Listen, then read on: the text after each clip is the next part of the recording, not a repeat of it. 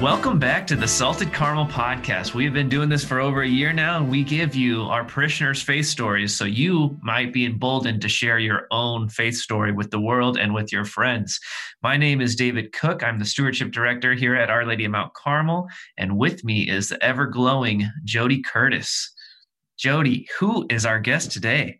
David, our guest today is Ann Heilman. Ann, thank you for joining us today and for reaching out to us about being on our show. Yeah, we love it when people reach out to us all about it. Ann, tell us a little bit about yourself and your role in our parish. Well, I grew up in Michigan, but I went to Indiana University for undergrad, and then I went to Notre Dame. And my husband, Mark, and I have been married for 25 years. And we've moved to various places and parishes. In the year 2000, we moved to Indianapolis and joined St. Elizabeth Ann Seton, and then bought a house and moved over to the west side of town and started going to Our Lady of Mount Carmel. But then my husband's company transferred him to North Carolina. So we ended up moving to North Carolina for 5.5 years. And when we came back, we could not get our oldest son into the school, actually, at Our Lady of Mount Carmel, and felt that Catholic education was important. So we were at St. Luke up there, or down there, I should say, on the south, 75th in Illinois for a few years. And then now, our oldest son, he went to Guerin Catholic, and now he's in college. And our youngest is a 6th grader at Our Lady of Mount Carmel. Nice. Oh, yeah. Did you feel something lacking when you went to Seton and you went to St. Luke's, right? Just Our Lady is just the fullness of, no, I'm just kidding. I'm just kidding. Well, I mean, I will say we've always felt, it's interesting when you go to a lot of different parishes, you can't help but compare things. And Our Lady of Mount Carmel was always where we wanted to be, where we always felt at home. And, we live very close to the parish, and that's part of it. It's the one that's physically close to us.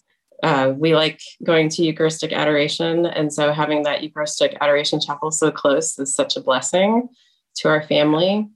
And there's just so much to love about it. We love the school. I've been a volunteer at the school. Some people will sit there and say, "Who is Ann Heilman?" And they'll think, "Oh yeah, I'm the one who's the book fair chair. We just had the book fair at the school." And I've been doing that for 6 years. And I've been very involved in pro-life, the pro-life committee, back when I was at the parish in the early 2000s. And then since I've been back for the last 6 to 7 years. And I've also volunteered outside of the parish. I volunteer at a school called Holy Angels Catholic School. It's at Martin Luther King and 29th Street. And I got involved with that through the Notre Dame Alumni Club. It's a Notre Dame ACE Academy. And so, yeah, we love the parish. We love being here. And it seems like you might be well qualified to volunteer in the schools, as I noticed you had a PhD in physics. Yes. Which is awesome. Good for you. David, she might be one of our smartest guests on the show. So yeah, maybe. Well, we've had PhD people before, right? That's right. I don't know if they had a PhD in physics. But... Gotcha. Well, let's just point it out for everybody else who wants to be on the show. You do not need a PhD to be on the podcast. In fact, I usually don't lead with that. Like, I don't tell people that. I've always loved science, always. Like when I was a little girl, looking up at the stars. I come from a family of accountants, actually. Like my dad's an accountant and my sisters all became accountants. And I don't know, for some reason, I just decided I liked science. And what I actually found out through the course of my study, getting that PhD, which took 6 years at Notre Dame, was that I really enjoy teaching physics. And that's, it's such a blessing when you find your vocation. And I feel like that's really my vocation, is to teach physics, teach science. And I try and find opportunities in the parish to do that as well. A few years ago, we had a total solar eclipse in August. And I was able to do a little program with the school kids outside, which was just really wonderful. And, I do find, people find out, oh, you have a PhD in physics. Oh, you teach astronomy. And I get people, they'll text me questions, like science questions, like, oh, I saw this, what is it? And for me, it's great to be able to talk to people about it and get them excited because, my belief is God created this universe. It's kind of like a puzzle for us to figure out. It's like, the father of the universe. It's like a dad coming home with this puzzle toy and saying, here, kids, figure this out. And everybody has, the fun and fellowship that go with piecing that puzzle together and trying to understand things and learning things. And I just, some people will say science and faith are, not compatible. And I just don't see that. I see God created the universe for us to understand it better. And really the beauty and wonder of that, it just, truth and beauty always bring us closer to God, I think. I love it. I love science. And do you remember a time in your life before Christ was a part of it? Well, I was raised by my Catholic mom. My father had no religion. He was not raised in any faith at all, but he was very supportive of my mom raising. I have two sisters, so that we would all go to church on Sunday. And my dad, he would be sitting in the pew. And, when it came time for communion, my dad would get up and he would let all of us go out. And we would go to communion, but he was very faithful coming every Sunday, even though he wasn't Catholic. And it wasn't until I was in college, I was a senior in college, when my dad decided the time was right to convert. And that was really a joyful occasion for our family when he became part of the Catholic Church. So I say I was always a Catholic, but I will say it does feel like there's a time before, like there's a before and after in my life, because, growing up in the 1970s and the 80s, I felt like our generation was not catechized very well. I know I went to public schools. I went to Sunday school. They called it like CCD. And we would learn things and we would do prayers. And it seemed like it was kind of a very social thing too. Mm-hmm. And I don't know. In retrospect, it's like I know so much more now than I did when I was growing up. Like, I don't know. It's sort of amazing to think about how little I knew and how little I understood until I made a conscious choice. There was a moment where I decided, I really need to take my Catholic faith more seriously. And it goes with the idea of, here I spend all these years studying physics and astronomy and things like that. And I wasn't putting that effort into learning about the Catholic faith. Mm. Do you think your dad finally converting in your college years made you more interested in learning more about it? Do you think that had any role? I would say actually no, because he's such a great person, and it just seems so natural for him to join into our Catholic faith. I feel like, though, all of us, like our whole family, was sort of lacking in knowledge about the Catholic faith. And so my dad just kind of joined in at our level, so to speak. And it seemed like he was learning a lot more going through, the program and everything. And since I was away at college, I wasn't necessarily walking those steps with him because I was at Indiana University and I grew up in East Lansing, Michigan. So there was a little bit of a distance there. Nice. Well, what was that moment that made you want to learn more, made you want to dive deeper into your faith? What happened?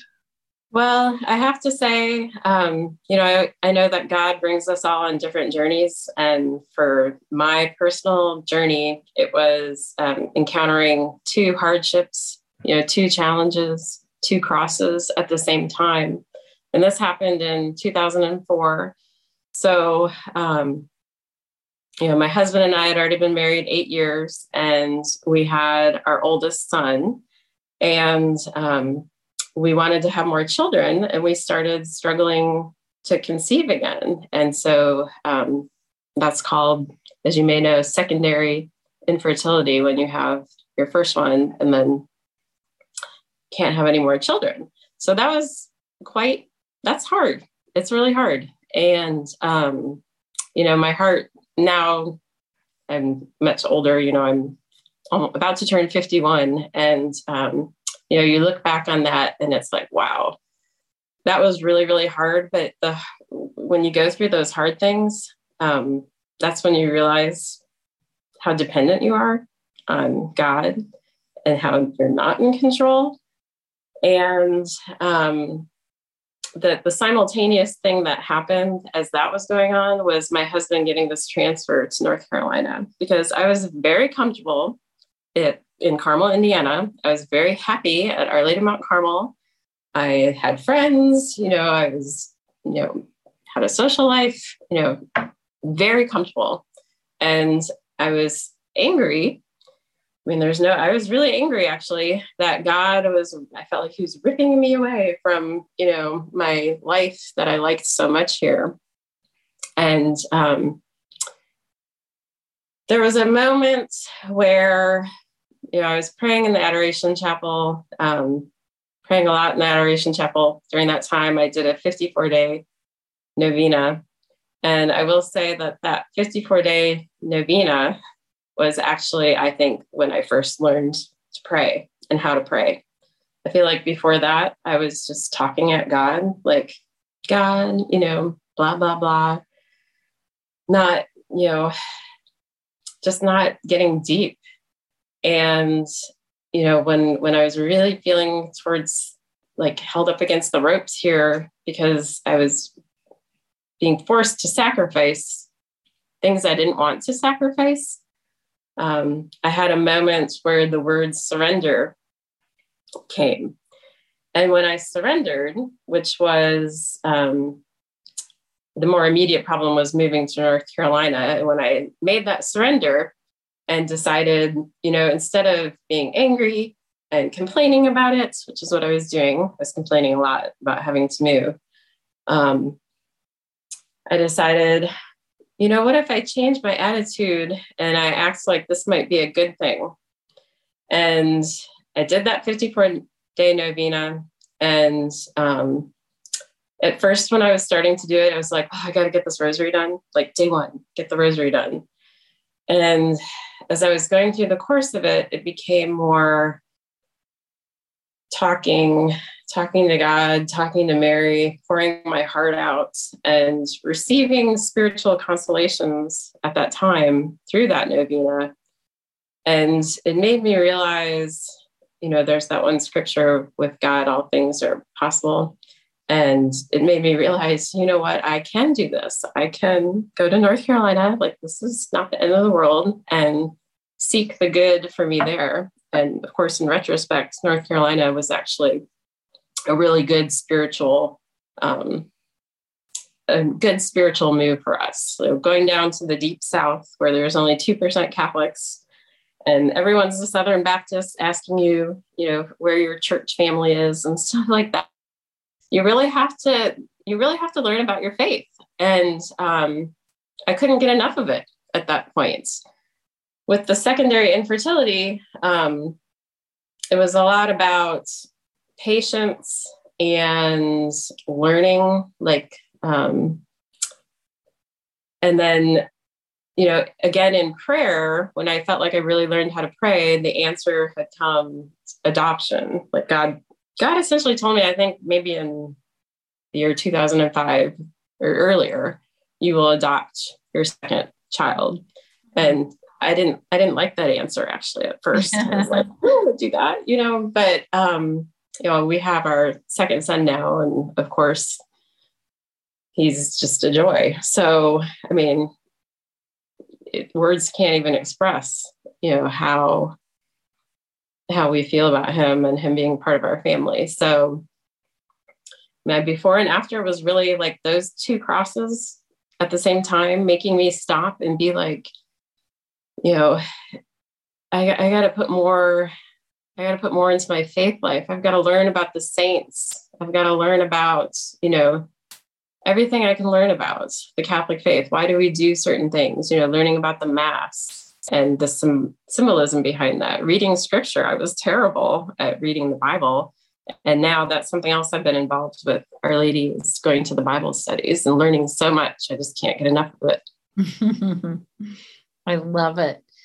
And one of the things you had told us about ahead of time was that the 54 Novena helped you learn how to pray, but something else helped you learn how to live. Can you tell our listeners about that? Yes, there was somebody at our parish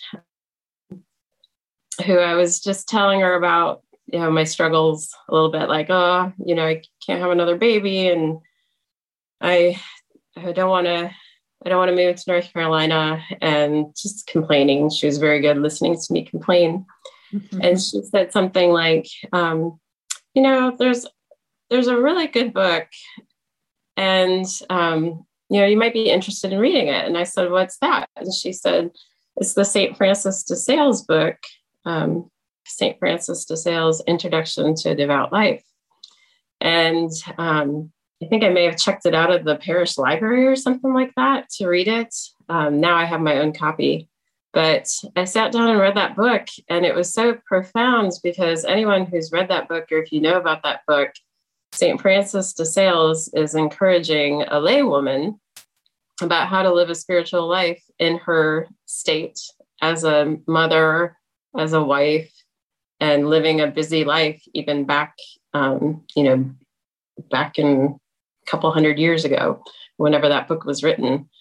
And, he talks about going to pray in churches every day if you can. He talks about making prayer, not just something you do before you go to bed, but something you do all day in all things.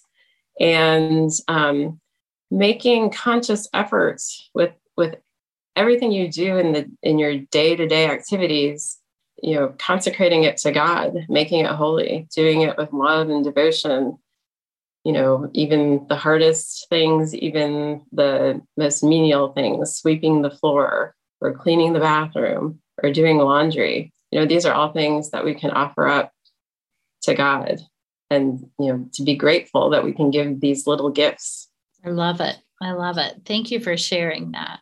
So also in the book, there's something that St. Francis de Sales mentions, which is doing something called a purgation confession. And I was probably not the best Catholic about going to confession before reading this book either. I was maybe twice a year, like, you always go at Advent, you always go during Lent. And I wasn't necessarily examining my conscience every night, or, really even taking that seriously. And I read this book, and St. Francis de Sales says, you can do this purgation confession where you go to a priest and you confess every single sin that you can remember throughout your whole life, even those that you've already confessed before. And to prepare for that really gets you thinking about your life and the things that you've done in the past. And I have to say, it's a pretty humbling, humiliating exercise, but I've found an understanding priest, someone willing to take that time. And I did it on, I think, November 17th, 2004. And I was a different person after doing that purgation confession. Like, when you really sit down and do something like that, it changed for me. Love it. That's excellent.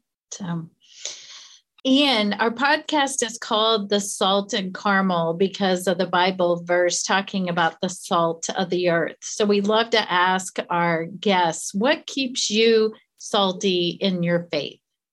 For me, it's always being open to learning about our faith. I feel like the Catholic faith, it can be overwhelming. There's so much to know and so much to learn, but it's really just a rich treasure that you can just keep pulling coins, they're pulling the gold coins out of the treasure chest of our faith. There's always so much you can learn. And, as an example of that, there was something, again, growing up in the 70s and 80s that I'd never even heard of before. And that was indulgences, plenary indulgences and partial indulgences. And it was in North Carolina. I had a priest. It was All Souls Day, which is November 2nd. And he said to me after Mass, "So are you going to go do the All Souls indulgence?" And at first I wanted to try and look smart and be like, of course I'm going to go do it, but I was like, I don't know what that is. Father, can you explain it to me? And so he went through the rules. It's a little formula. You go to Mass, you say prayers in the church after Mass. Our Father, Hail Mary, and an Apostles' Creed. You pray for the Pope's intentions. And then you have to go to confession within 8 days of doing this indulgence. And then you go to a cemetery and you pray the eternal rest grant unto them prayer in the cemetery for the dearly departed. And it's a full indulgence, full plenary indulgence, which means if you do this formula without attachment to sin, even venial sin, and you have the right disposition, then you can actually release a soul from purgatory into heaven. So, what a treasure that is to be able to participate in helping those in the church suffering, the souls in purgatory, get to heaven. And so it's a devotion that I've now been doing for about 10 years. And, when I first started doing this devotion, and I'd invite people to come with me, like, hey, you want to go to the cemetery and do the All Souls indulgence? A lot of people were like, I don't know what you're talking about. And what I found over the years, and especially in the last few years, we're good friends with Chuck and Mary Hansen, who've been on your podcast before, and their son, Evan, was our son's babysitter, and the boys were close, and it was hard. Like, Evan passing away was very hard. And I remember talking to Mary about the indulgences, and I wrote up a little essay about it that we posted on the Evan Hansen Facebook page, and it got people talking, about it. And I have actually seen, not just with the Hansens, but with other people, doing an indulgence for a loved one can be very, very comforting. Because as much as we'd like to think everybody goes to heaven when they die, we don't know. And the fact that our Catholic faith and God have created a way for us to cooperate with His will to help others get to heaven, again, it's a treasure that it's really a gift. And so every year I make my plan to try and do as many indulgences as I can, because you're allowed to do all the way from November 1st to November 8th if you go to communion and say those prayers in the church and then go to a cemetery all those days. You can release up to 8 souls into purgatory, but you only have to go to confession once during that time. David, I think that's a good call to action, don't you? That's what I was going to say. I think it's the souls in purgatory are largely neglected a lot. There's a lot of souls that don't have anybody to pray for them. But selfishly, I like to pray for them because then they in turn offer their suffering and prayers for me. Right. Just a little selfish there. But I think the call to action twofold would be, A, do this All Souls Day indulgence, at least for one soul, at least for one person. Go to confession. That benefits everybody. But second is to make an action item to actually learn something about your faith. Mm-hmm. Look up something that you didn't know, something that you're interested in, something that you always questioned. Why do they do this in the Mass? What does this saint of the day even do? Why is he important? And then go from there. So the indulgence, and you better learn something this week. Right. Thank you. Yeah. Thanks so much for joining us, Anne. Yeah. I think, as always, we're going to end with a prayer. In the name of the Father, and the Son, and the Holy Spirit. Amen. Dear loving Father, we thank you so much for all the wealth of knowledge, the 2,000 years you've given us throughout the whole church. We thank you for Anne and for her thirst for knowledge and for her life, saying yes to you and trying to teach others how to come closer to you. Lord, we ask that you allow us to remember and to be diligent in our prayers for all the souls in purgatory, especially our loved ones and especially those who have no one else to pray for them for. And we offer this Hail Mary for them right now. Hail Mary, full of grace, the Lord is with thee. Blessed art thou among women, and blessed is the fruit of thy womb, Jesus. Holy Mary, Mother of God, pray for us sinners, now and at the hour of our death. Amen. In the name of Father, Son, Holy Spirit. Amen. Well, thank you for listening. Tune in next week and stay salty.